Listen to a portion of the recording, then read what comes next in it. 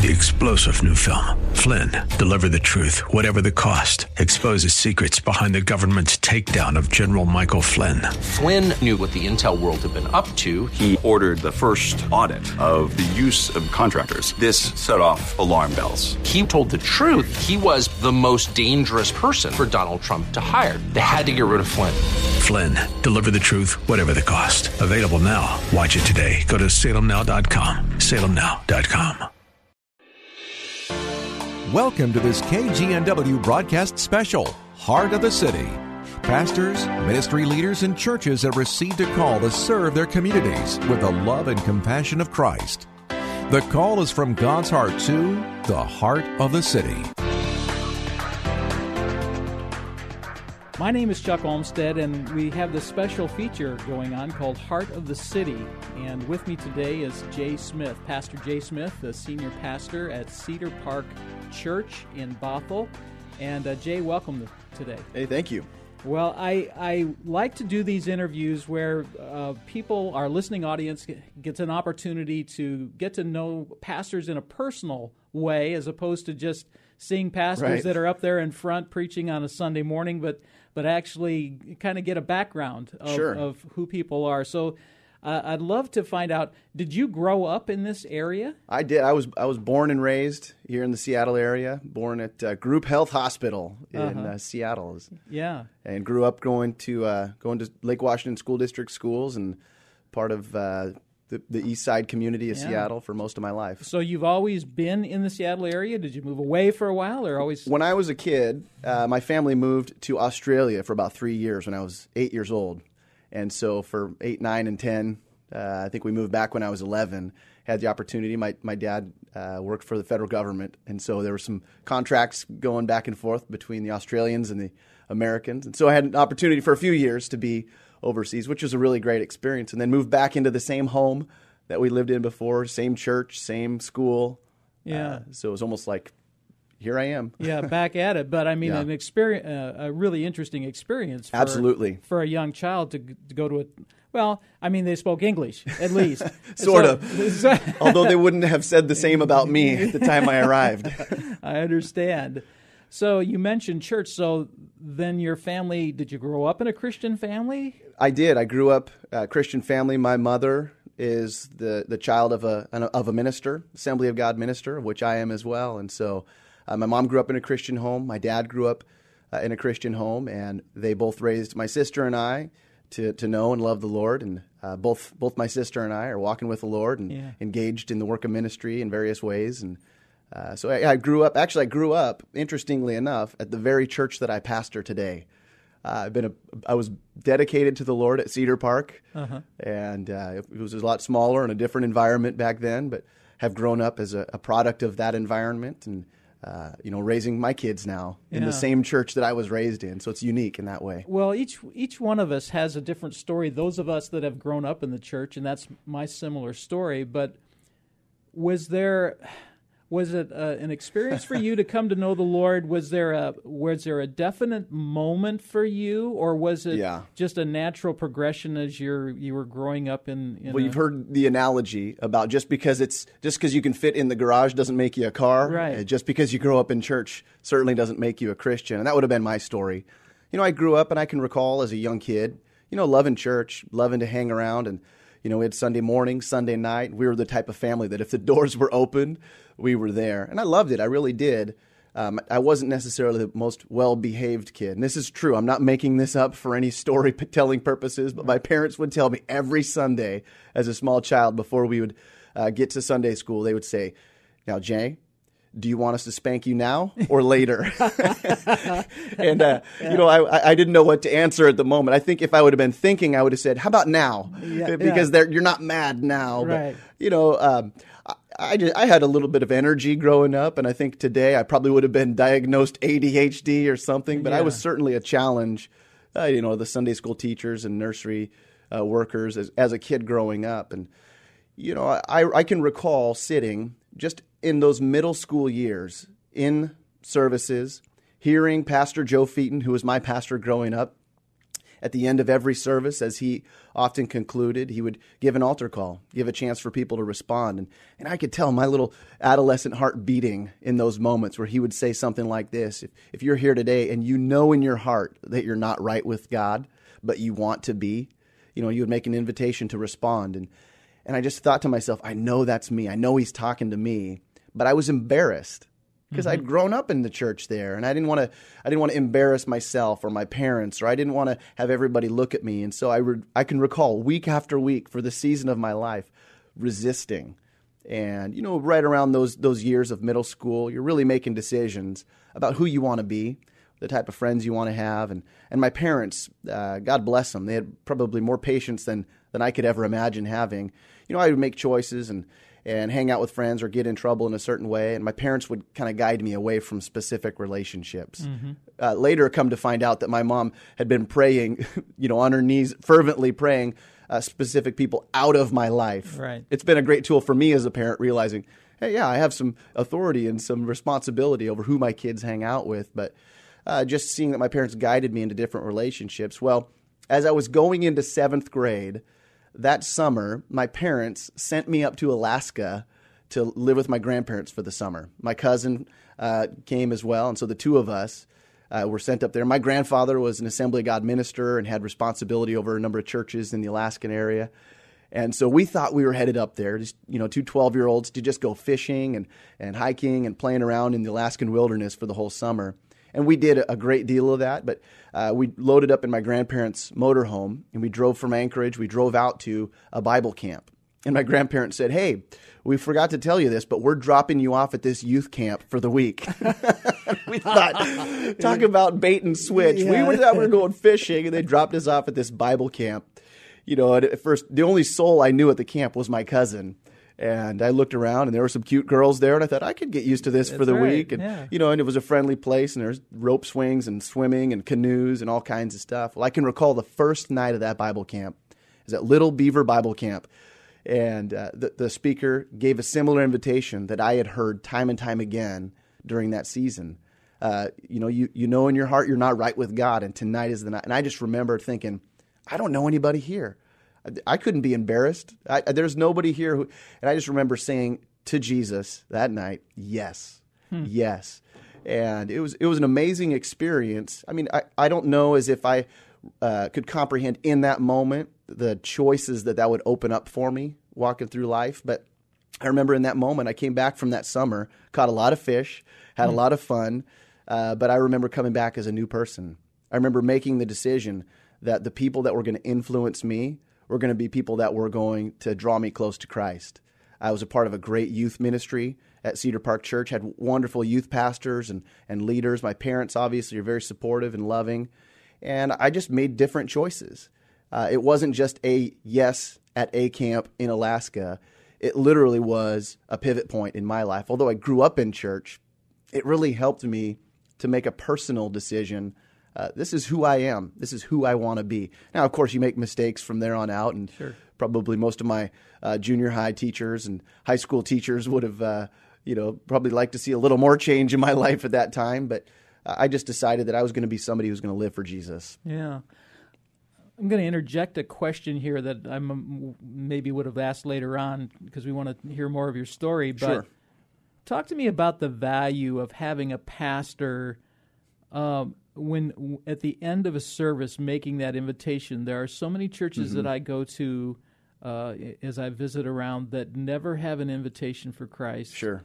And have you made that an ongoing practice now that you're the senior pastor, or how do you feel about that? Yeah, I mean, absolutely. I know there are a number of churches with different strategies and aims and how they want to help people cross that line of faith. And sometimes that takes place in a small group. Sometimes that takes place over a cup of coffee.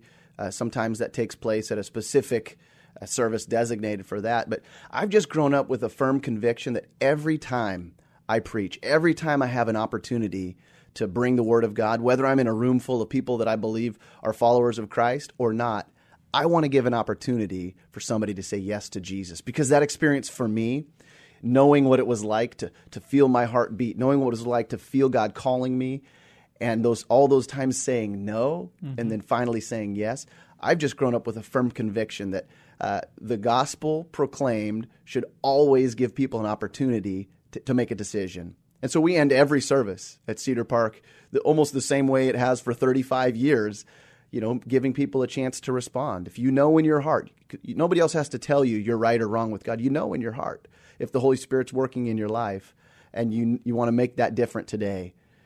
We give an opportunity for people to respond. And obviously there are some mechanisms to follow up, but primarily it's a decision to say yes to Jesus. We end every service that way. Do you see a value in actually taking a physical step towards the front of the building? I mean, are there times where you have people come forward? Absolutely. On a routine basis. In fact, one of the things you'll see at Cedar Park Church is, it's a wonderful church like many churches in the area. And we have, all the sound and lights and stage and all that kind of thing. But very prominent at the front of our church, stretched all the way across from wall to wall, is an altar. A literal altar, and it's not just a decoration. They're used. I mean, you get down to those things, Chuck, if you were to go down there, you'd see, scratches and dents, and you'd see, stuff spilled on there and tear marks. We clean them. Don't worry. They're disinfected. Right. But we're a church that firmly believes in prayer. We want to create spaces, places, and times for prayer. But indeed, when it comes to making decisions, there's something powerful about making a decision in your heart. But when you put actual steps to it, and you say, hey, you may have just responded in your heart to say yes to Jesus. I'm going to ask you to do one more thing. I'm going to ask you to join dozens of others to come, just step from where you're at, make it a step of faith and say, God, literally, what I'm doing in a literal sense, stepping from one place to another, would you do in my heart? Would you do in my life? And, we see on a routine basis, we'll make an invitation, not just to those who said yes to Jesus, but to those who have, prayers that they want to bring to the Lord or times they just want to press in. We believe in the altar. We pray at the altar, Sunday nights, our service on Sunday nights. The entire service is just focused around getting people to a time and a place of prayer around the altars. And it's wonderful. I mean, you just see every spare nook and cranny at the altar, people are pressed in. And it's not always a big emotional, exciting, exuberant time. Sometimes it's just faithful diligence, people saying yes, people bringing their needs, their families together in a time of prayer. Well, I grew up in that type of an environment, so I really do appreciate seeing, that call to action, if you will, of asking people to come forward. And I do know there are multiple strategies, but I really like seeing that happen because, I remember as a kid myself feeling that heartbeat, feeling your heart beating, wondering, what will people think? And all of those same things. Assuming foolishly that everyone in the room is focused solely on you. Exactly. But yet taking that physical step was also an indication of taking a spiritual step. Yeah, too. you're right. And so I appreciate the fact that that's something prominent at Cedar Park. Well, so you grew up in a great youth group, but you have how many kids now? My wife and I have 4 daughters, 4 beautiful daughters. So obviously you noticed the girls at the camp in Alaska, but there must have been a girl somewhere around at Cedar Park. Well, to tell you the truth, my wife and I met in the nursery. And I tell people that story, and they kind of look at me funny, like, what are you looking for, girls in the nursery or something? No, literally, we were 3 years old when we met in the nursery. So I've known my wife and her family since I was a 3-year-old. So in fact, you heard me mention Pastor Joe Featon, right. Who is my father-in-law. So Sandy, my wife, is their second daughter, and we're about the same age. And so we've known each other. We grew up together, and through middle school, we knew each other, and she's cute. I find her attractive. Yeah, so that's good. And so she caught my eye. But the thing is, I was a late grower. I was always shorter than everybody else in my grade. What I lacked in height, I always made up for in volume, and so my mouth had got me in a little bit of trouble from time to time. But my wife, she tells the story. She said that I always thought Jay was cute, but I never wanted to date him or go out with him until he had been taller than me. And so finally, praise God, my growth spurt. So we actually started dating in high school, both a part of the same youth group, same church, and got married right out of high school at age 18. And I look at it now. My oldest daughter's 19 years old. Scary. And I think there is no way on God's green earth that little girl's going to get married. But of course she will get married. But when I tell her she can, I'm kidding. But so we have 4 beautiful daughters. Our oldest will be a sophomore in college next year. Another is just finishing her junior year of high school. another daughter who is going to be a freshman next year in high school, and our youngest will be in 6th grade. Yeah. So had grandfather that was a pastor, had that influence, but there must have been a call then on your life. How did you get that call to become a pastor? Yeah, I wished I could tell a story that there was, writing on the wall somewhere or a voice came down from heaven. Here's the way that I have come to grips with what I would call my calling into ministry.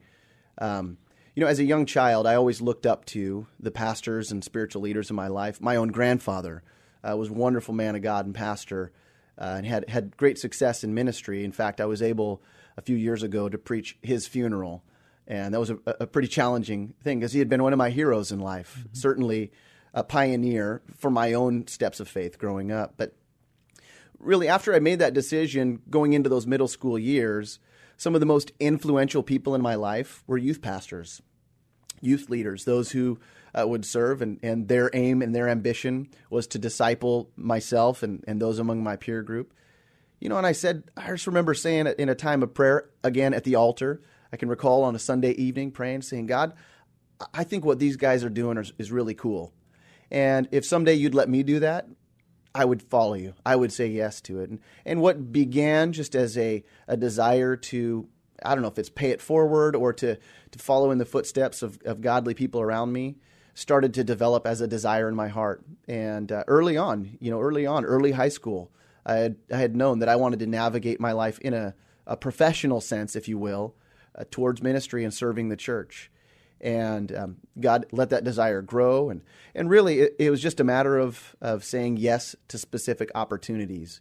Obviously different bumps in the road and different seasons and times where, you're more or less involved in ministry. But upon graduating from Northwest University in Kirkland with a degree in biblical literature and interning in ministry, an opportunity at my own church at Cedar Park opened up, and I was the youth administrative assistant. Wow. That was an opportunity. And I said, God, I could serve you there. Yeah. And so I started serving as a youth administrative assistant, and obviously with a bent towards ministry and helping and discipling junior hires and middle schoolers in that time. And, through varying doors that open, I never saw myself as being ambitious or trying to climb any kind of a ladder. It's not like I started out as a youth administrative assistant at Cedar Park and said, someday I'm gunning for the big gun. Yeah. I just looked at different doors and opportunities that opened. My wife and I would pray about them. We'd say, well, God, if you want us to do that, we'll say yes.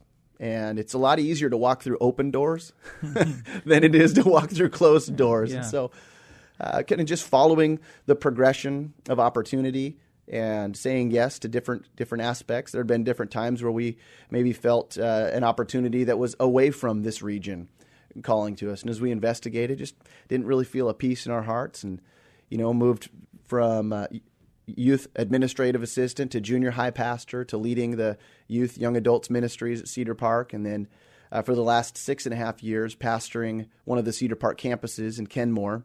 And then most recently, just this last September, as Pastor Joe shifted his role from full-time senior pastor to a part-time pastor emeritus role, we were called upon by the board and voted in by the congregation in September as senior pastors at Cedar Park. And sometimes I just look at myself and I go, how in the world did that happen? Yeah.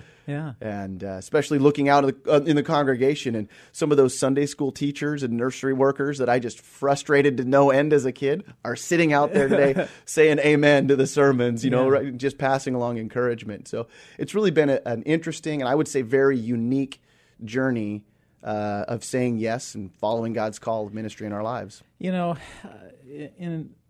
Talk to me for a couple of minutes about transitioning. I've seen many times of a senior pastor, and Pastor Joe's been there for 36 years, just this last month. And so when you've got someone who's been in the saddle for that long, and then they bring in the new guy, that transition can be in some congregations so difficult. But yet it seems like, as I've spoken to you and seen what's going on at Cedar Park, that was a much easier transition. Or was it? It may be easy from the chair you're sitting in now.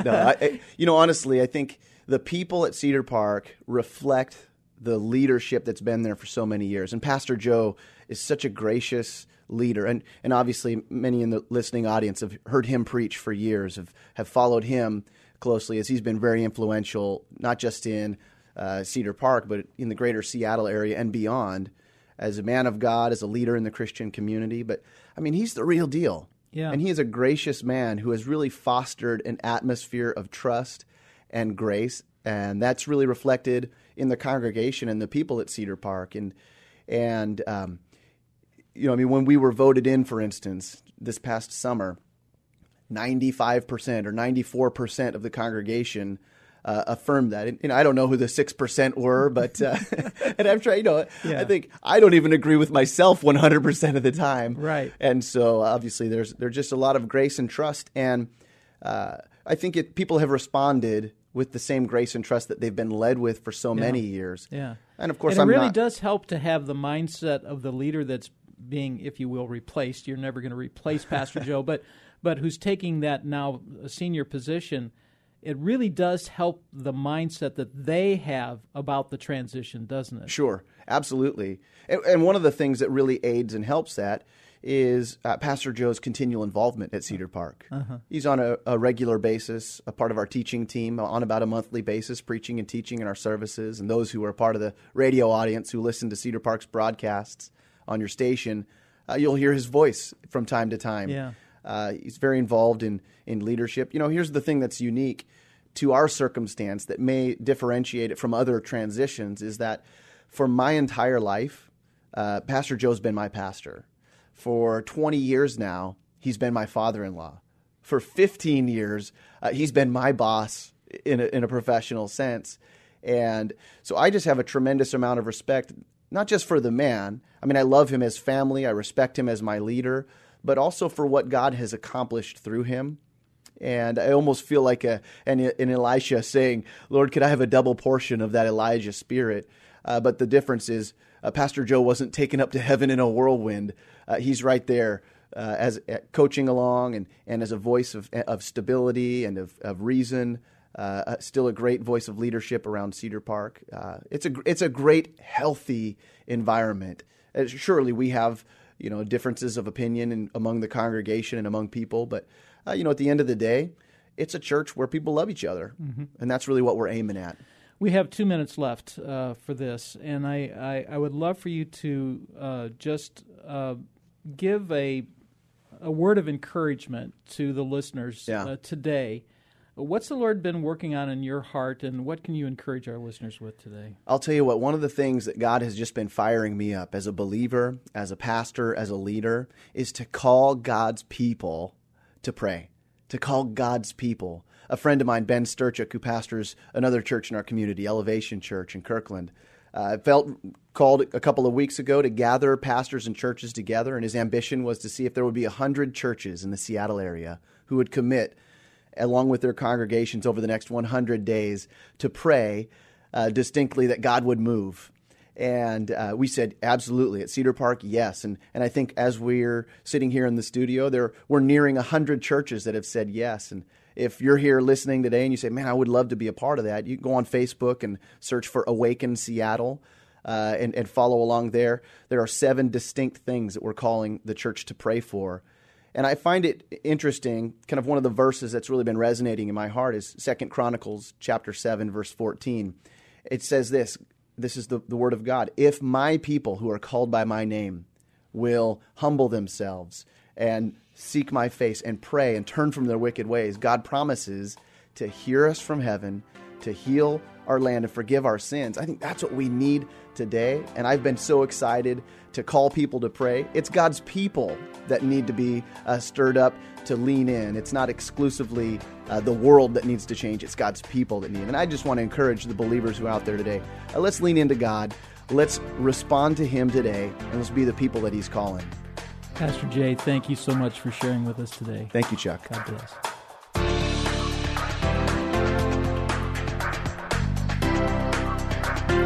You've been listening to this KGNW special, Heart of the City.